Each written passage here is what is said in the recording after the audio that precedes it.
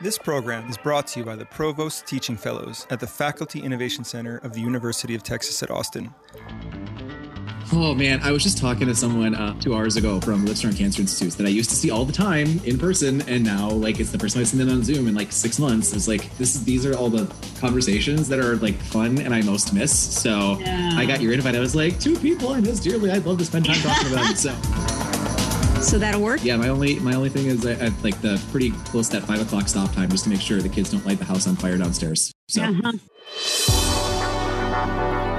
Who we are as people shapes who we are as teachers. About how our lived experience informs our teaching. We can be flexible and adapt and change this. You're free to do that. We don't have to have it perfect. We are about getting folks together from all walks of teaching life. The key phrase you suggest there is it has to be done collectively. We have so much to learn from the other side of campus. From the University of Texas at Austin, this is The Other Side of Campus. Well, hello. I am Dixie Stanforth, a professor of instruction in the Department of Kinesiology and Health Education. And hello, everybody. I'm Jen Moon, an associate professor of instruction in the College of Natural Sciences. We are delighted to have Dr. Mike Mackert here with us today. A little bit about him. He is the director of the University of Texas at Austin Center for Health Communication and a professor in the Stan Richards School of Advertising and Public Relations in the Department of Population Health. That is a long title. His research focuses primarily on the strategies that can be used in traditional and new digital media to provide effective health communication to low health literate audiences. And to expand on that just a little bit, Mike leads projects on a variety of public health issues, including tobacco cessation, opioid overdose prevention, and men's role in prenatal health. They generate evidence-based health communication strategies for partners and contribute to health communication scholarship. Mike, welcome. We are so glad that you could join us today for this conversation. I couldn't be more excited to be here. Well, we thought, Mike, we might start with your story, which I love because it is so nonlinear. And I think that it would be really fun for our listeners to hear how you ended up in a Department of Advertising at UT Austin, all the way from Michigan. Calling it nonlinear might be underselling it, perhaps.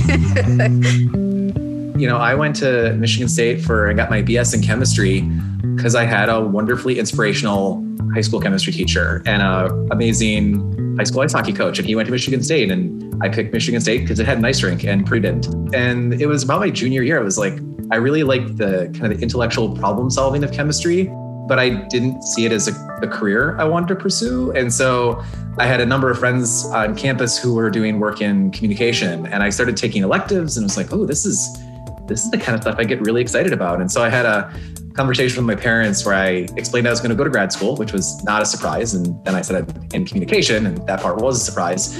A lot of people get into health communication on purpose because they want to use their interest in communication to help people lead healthier lives and make healthier decisions and all those kinds of things.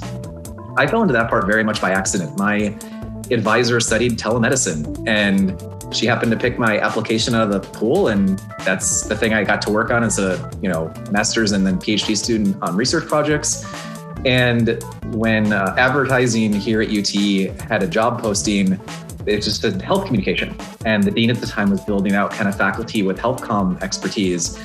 And I didn't know anything about advertising. I never studied advertising, never studied it. I was doing this telemedicine research, and I came down and figured, that's a school I would like to work at and a city I'd love to live in, and let's just go for it and see what happens. And they ended up picking me for the job. It's the best fortunate accident of my career, because the things that people in advertising study and are interested in, and the role of persuasion and all these things, that was really new and novel to me with my background in telemedicine and sort of health communication from more of an education framework. And so it really helped me take things I already knew and had studied and add all this cool creativity and persuasion, things that advertisers care about. And it made my research better. I got to teach new things that were new to me and exciting. And so that's kind of how I got to where I am right now. That's amazing. It makes me think how often we've heard stories where people just sort of follow their nose and end up having really rewarding careers. And I think it's so important to think about that when you're talking to students. They're like, I'm going to be a doctor. I've wanted to be a doctor since I'm 3, so I'm going to go to med school. I'm going to be a doctor. And you always kind of want to say, well, you should just kind of roll with it. But I could also appreciate, as in your 20s, when you're in the rolling with it stage, it is so unnerving not to know what you're going to do in the next 2 years. But it always ends up working out. Really interesting to hear your story, chemistry of all things. It's a weird career path, but I always do try to share it with students, or if I'm guest lecturing, a lot of the students at UT who find their way to health communication classes are often pre-health profession, and they're currently majoring in things like that's the career path they see themselves on. And I always kind of share I have this BS in chemistry. I teach an honor seminar for CNS every year on health comm. And it's like, this is the program I was in basically when I was at Michigan State, and trying to just open their eyes a little bit to there's a lot of things that your adventures at UT and any university are going to maybe take you to. And so following your nose, I think, is a nice way to talk about it and just sort of see where your interests go. And it might not be the thing you showed up thinking you were going to be interested in. It's a great picture, Jen, and encourages all of us, I think, to communicate with our students that nothing is wasted. Enter into it fully and really get all you can out of it, because down the road, who knows where that nose might lead you, and you're going to be able to use that. Yeah, and don't be beholden to some decision you made when you were 5. I think there's also the sense that we can't change our minds, because even I think 20-year-olds feel like it's too late for me to change my mind in terms of my career, which seems absurd at our stage in the game now. But I think that is the mindset that many of them have. I majored in chemistry. I can't possibly do anything else, that kind of thing. Yeah. So stories like that, Mike, are so powerful. So thanks for sharing.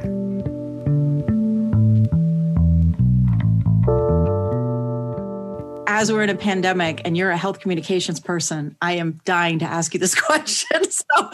So I'm thinking about, how have you seen, what has been your experience and how you see health communication working in these times, in our nation, in our city? It's been really interesting. So in, March, as campus was shutting down, I got a lot of emails from different, what's the Center for Health Communication going to do? What are, what's all the things? And we have an amazingly talented staff team, but they're all working on these different funded projects. And I think we settled really quickly on the answer. What we could offer wasn't to produce the 7 millionth wash your hands campaign. Where we thought we could offer something that would be helpful, one of the first things we did was we started a thread on Twitter where what we were doing was finding messages that we really liked that other people had prepared. And then we were explaining the thread, we really like this one because it looks like a really smart use of this health communication theory that we know from lots of evidence, why this probably is a good approach, and trying to help raise up the really good stuff. And the fact that COVID is novel and it's new and we're learning about it and recommendations might change, that part has been really hard. And even people who are doing everything perfectly, 2 months later, it might look like they made a mistake, but it's more we learned something new. Maybe you don't have to use bleach wipes on all your groceries or whatever. But the CDC has this crisis and emergency risk communication manual that hasn't been updated for years. The document is the document, and everything in there applies to now. And so a lot of our work, and I think it highlights the value of basic science and evidence over time, is there's things that we already knew about effective health communication in a situation like this. We really didn't need to reinvent the wheel. It was more figuring out smart ways to help people know what is most likely to work, and then put that evidence base kind of into practice and use it and try and be as consistent as possible. And so, Mike, your brand is really evidence-based health communication. How do you deal with communicating in a time when the evidence isn't really there yet and it's changing, it seems like, on an almost daily basis, what we know and how it's being applied? One of the things that we think about a lot, I know I had the opportunity to do some work.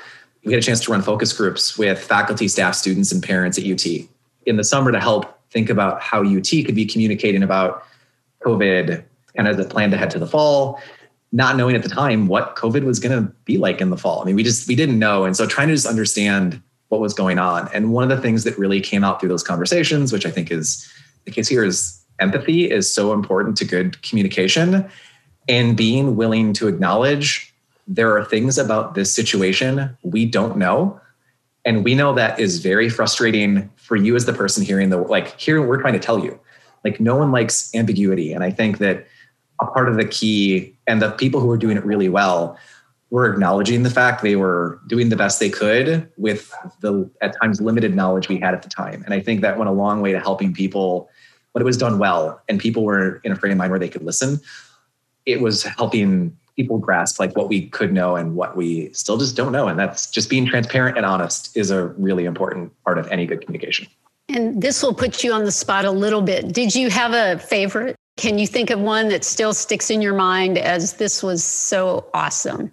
Man, that's a good question. One of the things, I guess, that, because, part of what we were doing was thinking about, we know from lots of research that targeted and tailored communication is better than just one big broad thing that's going to be aimed at everyone. And so there was a campaign out of, I think it was Washington, D.C., that was really focused on pregnant women. And it had some like facts and stuff about COVID. 99% of it would have applied to anyone. But the fact that they took the time to focus it on pregnant moms meant it was probably more likely to resonate and catch the pregnant moms who might see that. And we actually took that exact material and flipped it and designed it and helped it match some of the work we do about getting dads involved in prenatal health. Most of the content was there for anyone. But again, it's like, hey, expectant father, here's some information for you. And that was also a key thing we talk a lot about in my classes. And like, you don't have to reinvent the wheel every time. Like, someone has done the thing really well. How do you adjust it or adopt it to make it work for you rather than be like, we have to start this whole thing over from scratch? Like that, there's no time for that, but it's also just, there's better ways to spend our time and energy than that. Yeah. And I wonder, is that sort of the takeaway? I mean, thinking about what this experience, this incredible rush to get messaging out, people are clamoring, tell us what we're supposed to do, is to kind of think about what's our playbook in response to something like this. I mean, we've never really as a country, I guess during the flu of 19, but in terms of in this digital age had to, and we're expected to respond in such a way. What are the takeaways that we can use moving forward? I think the biggest thing, everyone was like, oh, everyone's saying different things. Well, in our country, there is no way with 50 states and however many county and local and city health departments, like there were so many people who all felt a burning need to push out messages, which is understandable and the right thing to do. I think if I could hope for something better the next time, it would be a system to better share messages among all those folks who are creating, because for all we know, there's some, local health department in Vermont that created the world's best social distancing materials. And how do we help that get out to everyone in the country? And then here in Texas, we're like, oh, that's 90% right for us, but we have to make it work a little bit more for Texas. That system and way of helping the best messages spread quickly would be extremely helpful, I think, as we plan ahead for the next one, as much as none of us want to think about anything like this again in the future. Yes, please. No next one, if we can. Well, we want to be sure, Mike, that we have plenty of time to talk about what it seems like you're most excited about right now, which is your online education initiative. I wonder if you could tell us a little bit about that, because it seems like a pretty exciting new path for you and your team. But maybe first tell us a little bit about your team and the center so that we have a little background for who you are and why evidence-based health comm is your brand. So our center is, as far as we know, the only academic center in the country that is jointly shared between a college of communication and a medical school. So we're really formally part of both the Moody College of Communication and Yale Medical School.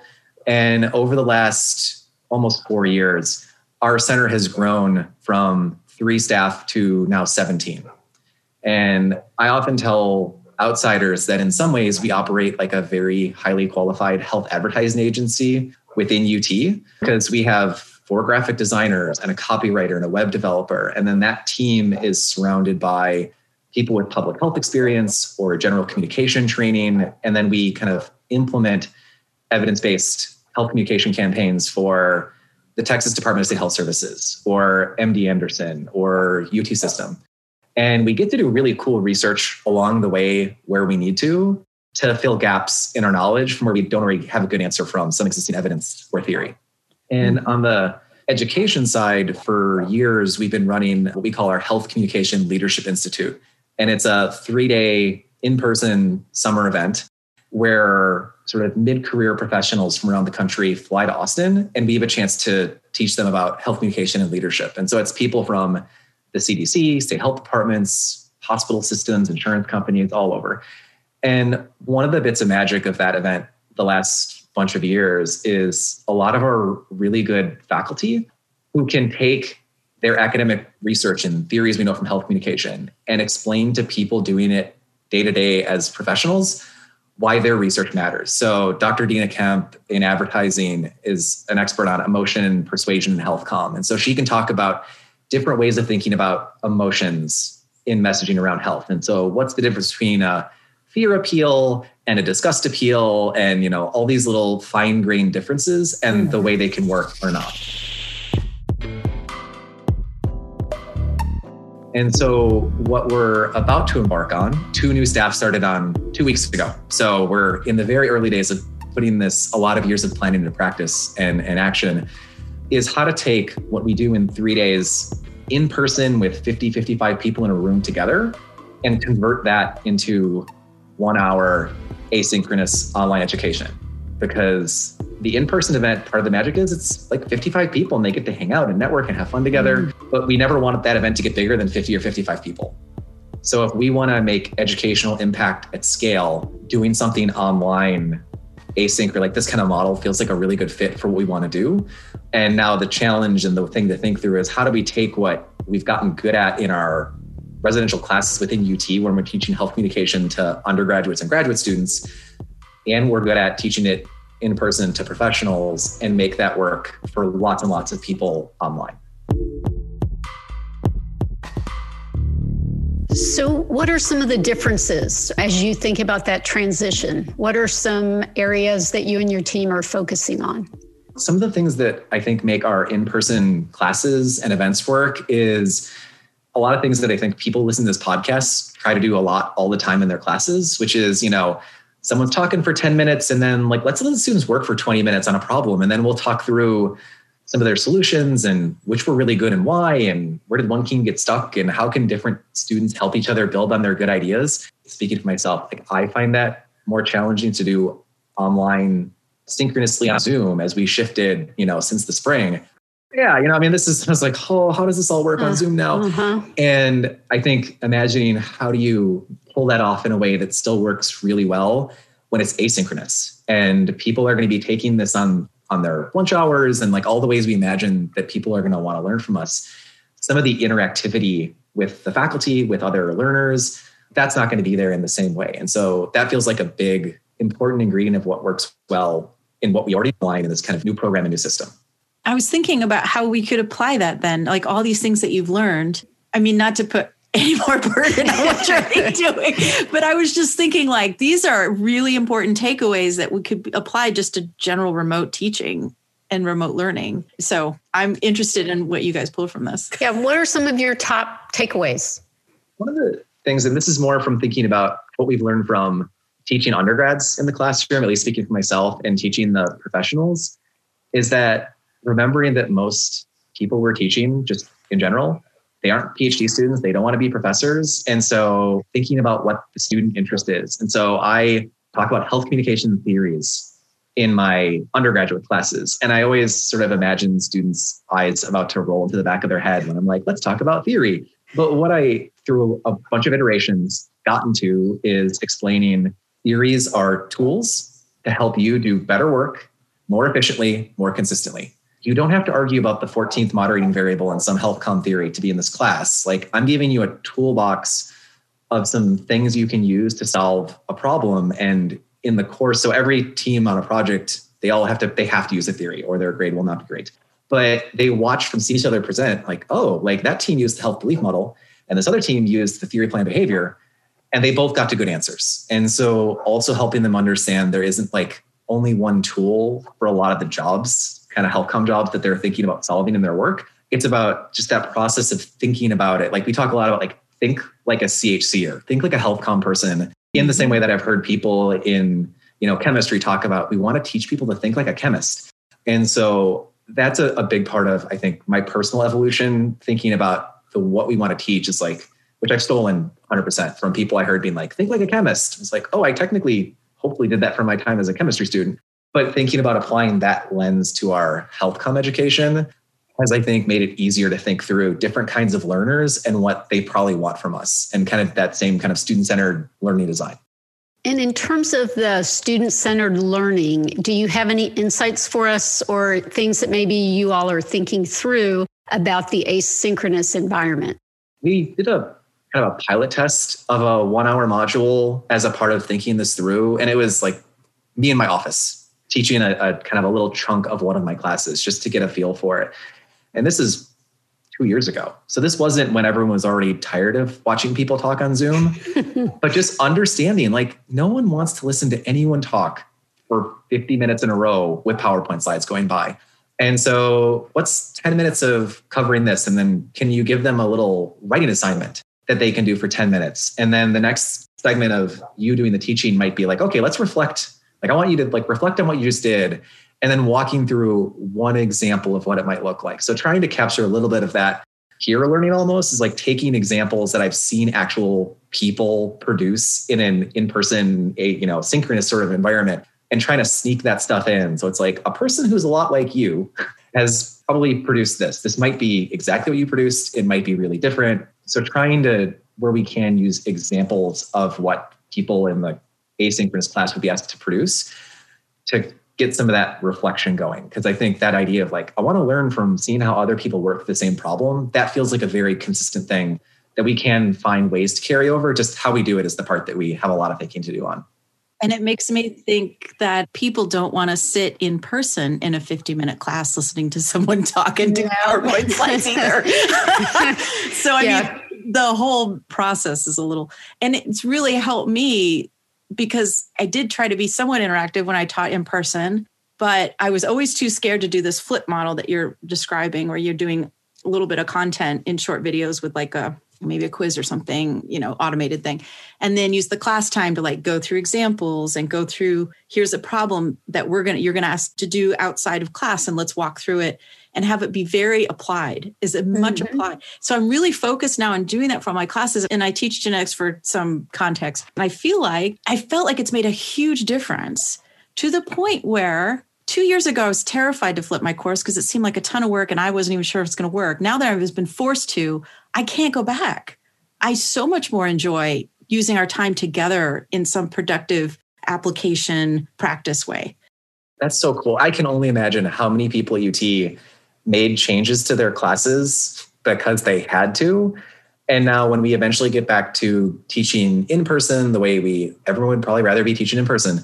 But like that shift back to be like, oh, how do I take all this new stuff that I learned by accident or because I was forced to, and now taking that back into the in-person? Like, I think in-person teaching is going to be better as a result of a lot of forced innovation and rethinking, and it's going to improve what people are doing in the classroom in person when we get back there for sure. Absolutely. I completely agree. And I love hearing this from both of you all. I am interested, though, in that sense of community building, because Jen mentioned it. Mike, you alluded to it as well. It's a huge part of what I try to do in my classes. Do you have any thoughts or insights in terms of that asynchronous model? How to do that? How to try to facilitate that? So to be clear, we're 2 weeks into really kind of putting some of these plans into action. When we do the In-Person Leadership Institute in the summers, it was the third year. We were like, oh, we should definitely create a LinkedIn group for alumni of this program so that then they have the ability to say, oh, you've also been through this thing in Austin with these really great faculty and people teaching this cool stuff, to help them build out their professional network. And actually, probably 2 years ago or so, a bunch of alumni from different companies ended up doing a session about health communication and leadership, inspired by different things they'd all taken away from our event. So it was sort of a panel at a conference that we didn't organize about things they got excited about from being with us in Austin. And so I think that things like that are going to be really important for the asynchronous. So you're not just like the one person doing this. Mm-hmm. It's ways to help them see that there are technically other people doing this, even if they're taking other classes or the same class at not the same time, but feel like kind of trying to find ways to have that sense of like there's a community of learning going on, even if we're not sitting in a room together.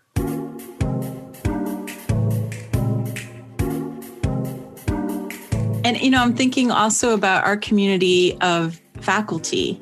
So we're all part of the Provost Teaching Fellows, and it's been a faculty learning community here at UT for several years. And you were one of the founding members of that organization.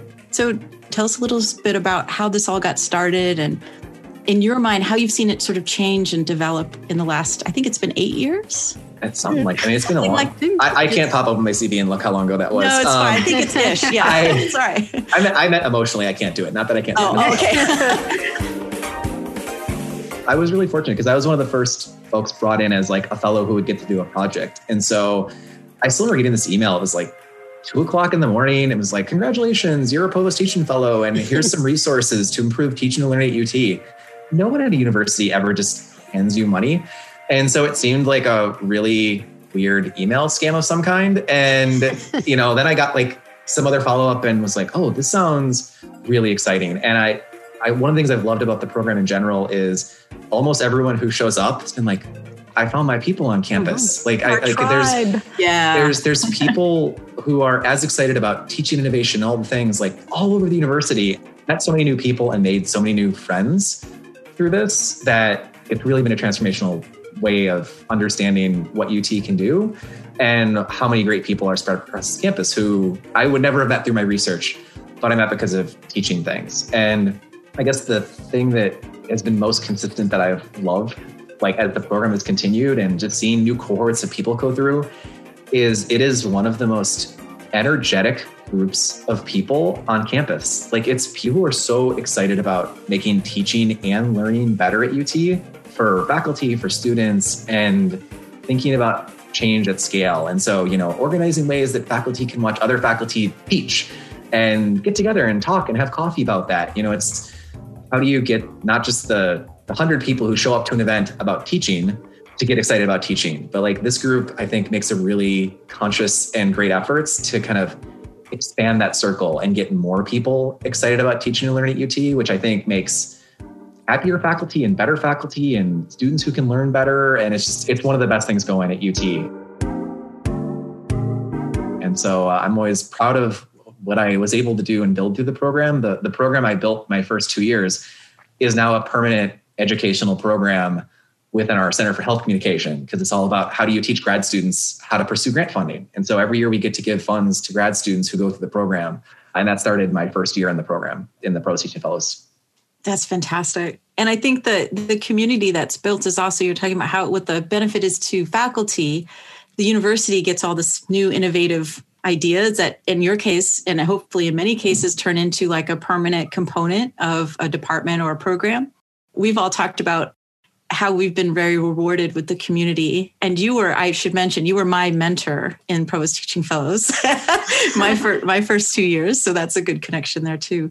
We talk about student community, but having faculty also have a community around teaching is something that is unusual and allows you to kind of get out of your own head and feel like you're part of something bigger. And it's very difficult to have, especially if you're so focused on your own research, your own classes, whatever. You come in, you do your work, you go home, and very little time to talk to someone from fine arts if you are in College of Natural Sciences. Yeah. And it's such an amazing opportunity as well to see the synergy across the disciplines. That good teaching, I learned from you chemists and you fine arts people. I learned so much across the disciplines that I can take back and apply myself. And you don't often see a multidisciplinary group like this. I've not seen anything like it. I know from having watched and been part of that, peer observation and going to watch people, sometimes if you're watching a really great teacher teach, but you really have no idea what they're talking about, it's easier to focus on the teaching part of what they're doing and the content part of what they're doing. Yes. And, some of the best examples and little tips and tricks and techniques, it was from watching social work faculty teach or a biology faculty member teach. It's like, I have no idea what you're talking about, but that is a technique of teaching I'm going to steal and adopt back into my classes. Oh, can you give us an example, Mike? Can you remember one? Yeah, there was a social work professor who I've never had a class where I did kind of low stakes quizzes to see if students were reading or not to prepare for class. I show up for the day of class and she's like, okay, who's going to roll the dice today? And then she kind of took a little aside, like took the minute to explain to the faculty there for the day that every day in class, there was a student who would roll the dice. And if it came up evens, they did a quiz. And if it came up odds, they didn't. And so the students then are like, oh, well, it's so-and-so because the last 3 times she rolled the dice, we didn't have to take a quiz. So like they had like the hot hand in the class. And it was like a fun moment. And I think the student got the odd or whatever that day and they didn't have to take a quiz again. And so everyone celebrates. And it was really a fun way, I think, of making this like a quiz, which even if it's low stakes, can be stressful to students. She kind of had this little bit of fun moment around it every time. And afterwards we went out for coffee and she's like, you know, statistically, there's like no way they aren't going to take enough quizzes for me to get like the part of the grade they need. But it just made it really fun. And so if I ever have to do kind of that low stakes quiz in a course that I'm teaching, I am 100% going to steal that because it was such a smart way of doing that little bit of her class every single day. Love it. That is so cool. And I think both Jen and I have also been in classes like that and just one little thing. And you think that's brilliant, just brilliant. And then you see how you can fold it into your own teaching. So yeah, we're very fortunate to have found a tribe of people who are passionate about teaching as we are. So Mike, wondering if there's anything else that you would like to share with us. It's funny calling this the other side of campus because Moody and Del Med could literally not be further apart on our campus. And so as I, used to run back and forth between my 2 academic homes, health communication is a field I literally can't do without people who know the health part of whatever project we're working on. And so for every project, the colleagues in pharmacy and nursing and medicine and health educate, like they're just all over campus who know that. Like I literally can't do my job without talking to those folks. But some of my best friends on campus and mentors and finding people who aren't part of your own department or school can be so helpful. Be like, oh, that's how your school does that. That sounds a lot better. I got to tell, it's like, that's really helpful. Just the willingness to get out of our own little bubble. Any way you can find to do that. I think there's so many groups and organizations and things going on at UT that are opportunities to go outside your home department. For anyone I work with, it's like one of the number one things I try when junior faculty show up is like trying to help them figure out where some of their other friends on campus might be, just to get out of your little bubble. And you're going to learn a lot more and meet new people who think about things new ways. And it's just such an important part of having fun at UT and any university, I'm sure. It's been a huge part of what I love about being here.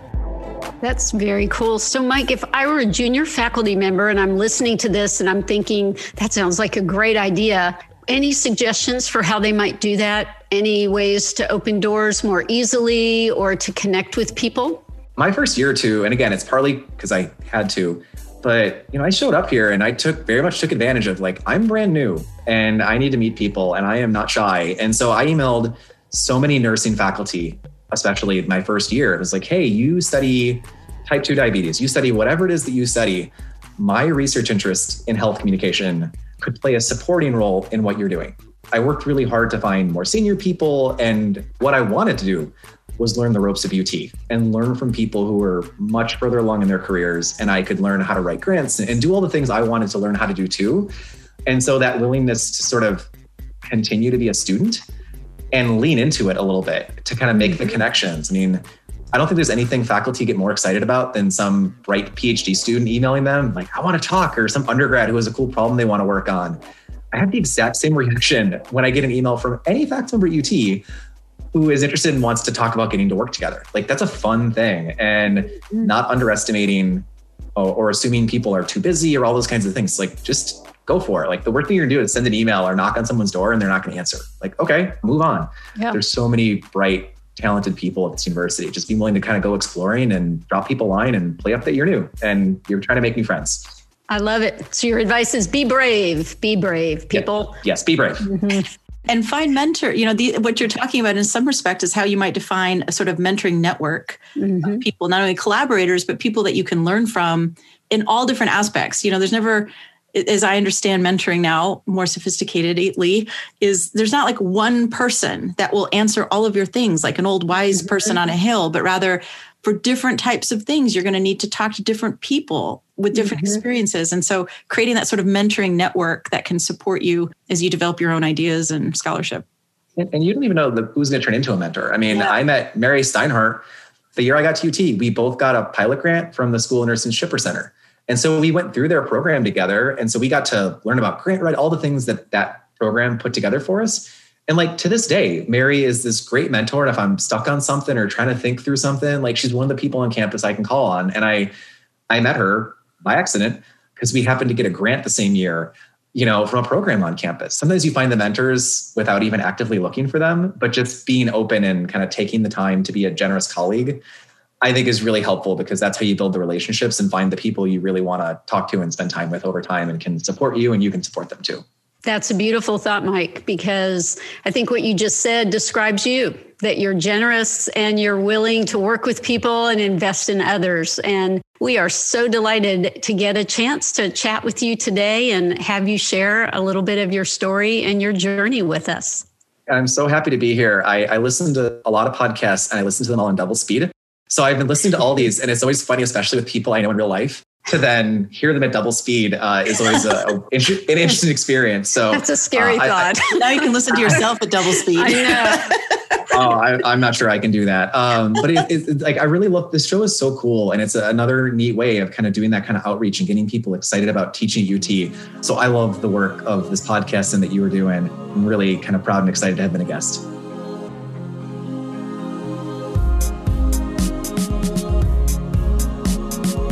That was awesome. Okay. So should we do a wrap up? No. Are you ready for this very I am not ready. deep dive question? No. All I have is tea. Okay, well, I'm done. I've been fake sipping my coffee. I keep expecting there's coffee in there and I keep forgetting there isn't. Mike is always such a great person to talk to and so insightful and thoughtful about a lot of things and is always so involved in projects that have such high impact. So I'm just always excited to hear what he's into. What did you take away? Was there a moment in our conversation where you were like, oh? Yeah, I feel the same way about Mike. And so I think there were a lot of gems. I love his focus on the community aspect and the importance of really being able to connect across disciplines, being willing to ask questions and to reach out and talk with people and to learn and to grow. I mean, what he was really describing was what we want for our students. And he's modeling it for us. He's modeling it for his students and for the people who work with him at the center. And I think really for me, because I do know Mike well, I just love seeing his excitement. It never wanes. He's always ready to meet somebody new and synergize and connect and collaborate. And it just lights him up. And so it lights me up as well. It lights everyone up that's around him. I've seen it. Yeah. It's amazing. And I also really appreciated hearing his very student-centered approach and how that was kind of coming out of his own work in health communications. I mean, by their discipline, they have to think about the audience that they're targeting and how to make an inroad there and how to grab their attention. And so I just always have this feeling that whatever he tells me is going to be super useful for the classroom, because basically that's what we're trying to do. We're trying to communicate. So, it's true. It's all about communication. Yeah. So I did appreciate hearing how he thinks about his classrooms being very student-centered. And I try to do that too, but I learn a lot from him. Me as well. Thanks, Dixie. That was so much fun. Thanks, Jen. It was a blast. You've been listening to The Other Side of Campus, a production of the Provost Teaching Fellows at the University of Texas at Austin. For more information and to provide feedback, please visit us online at texasptf.org. Thank you.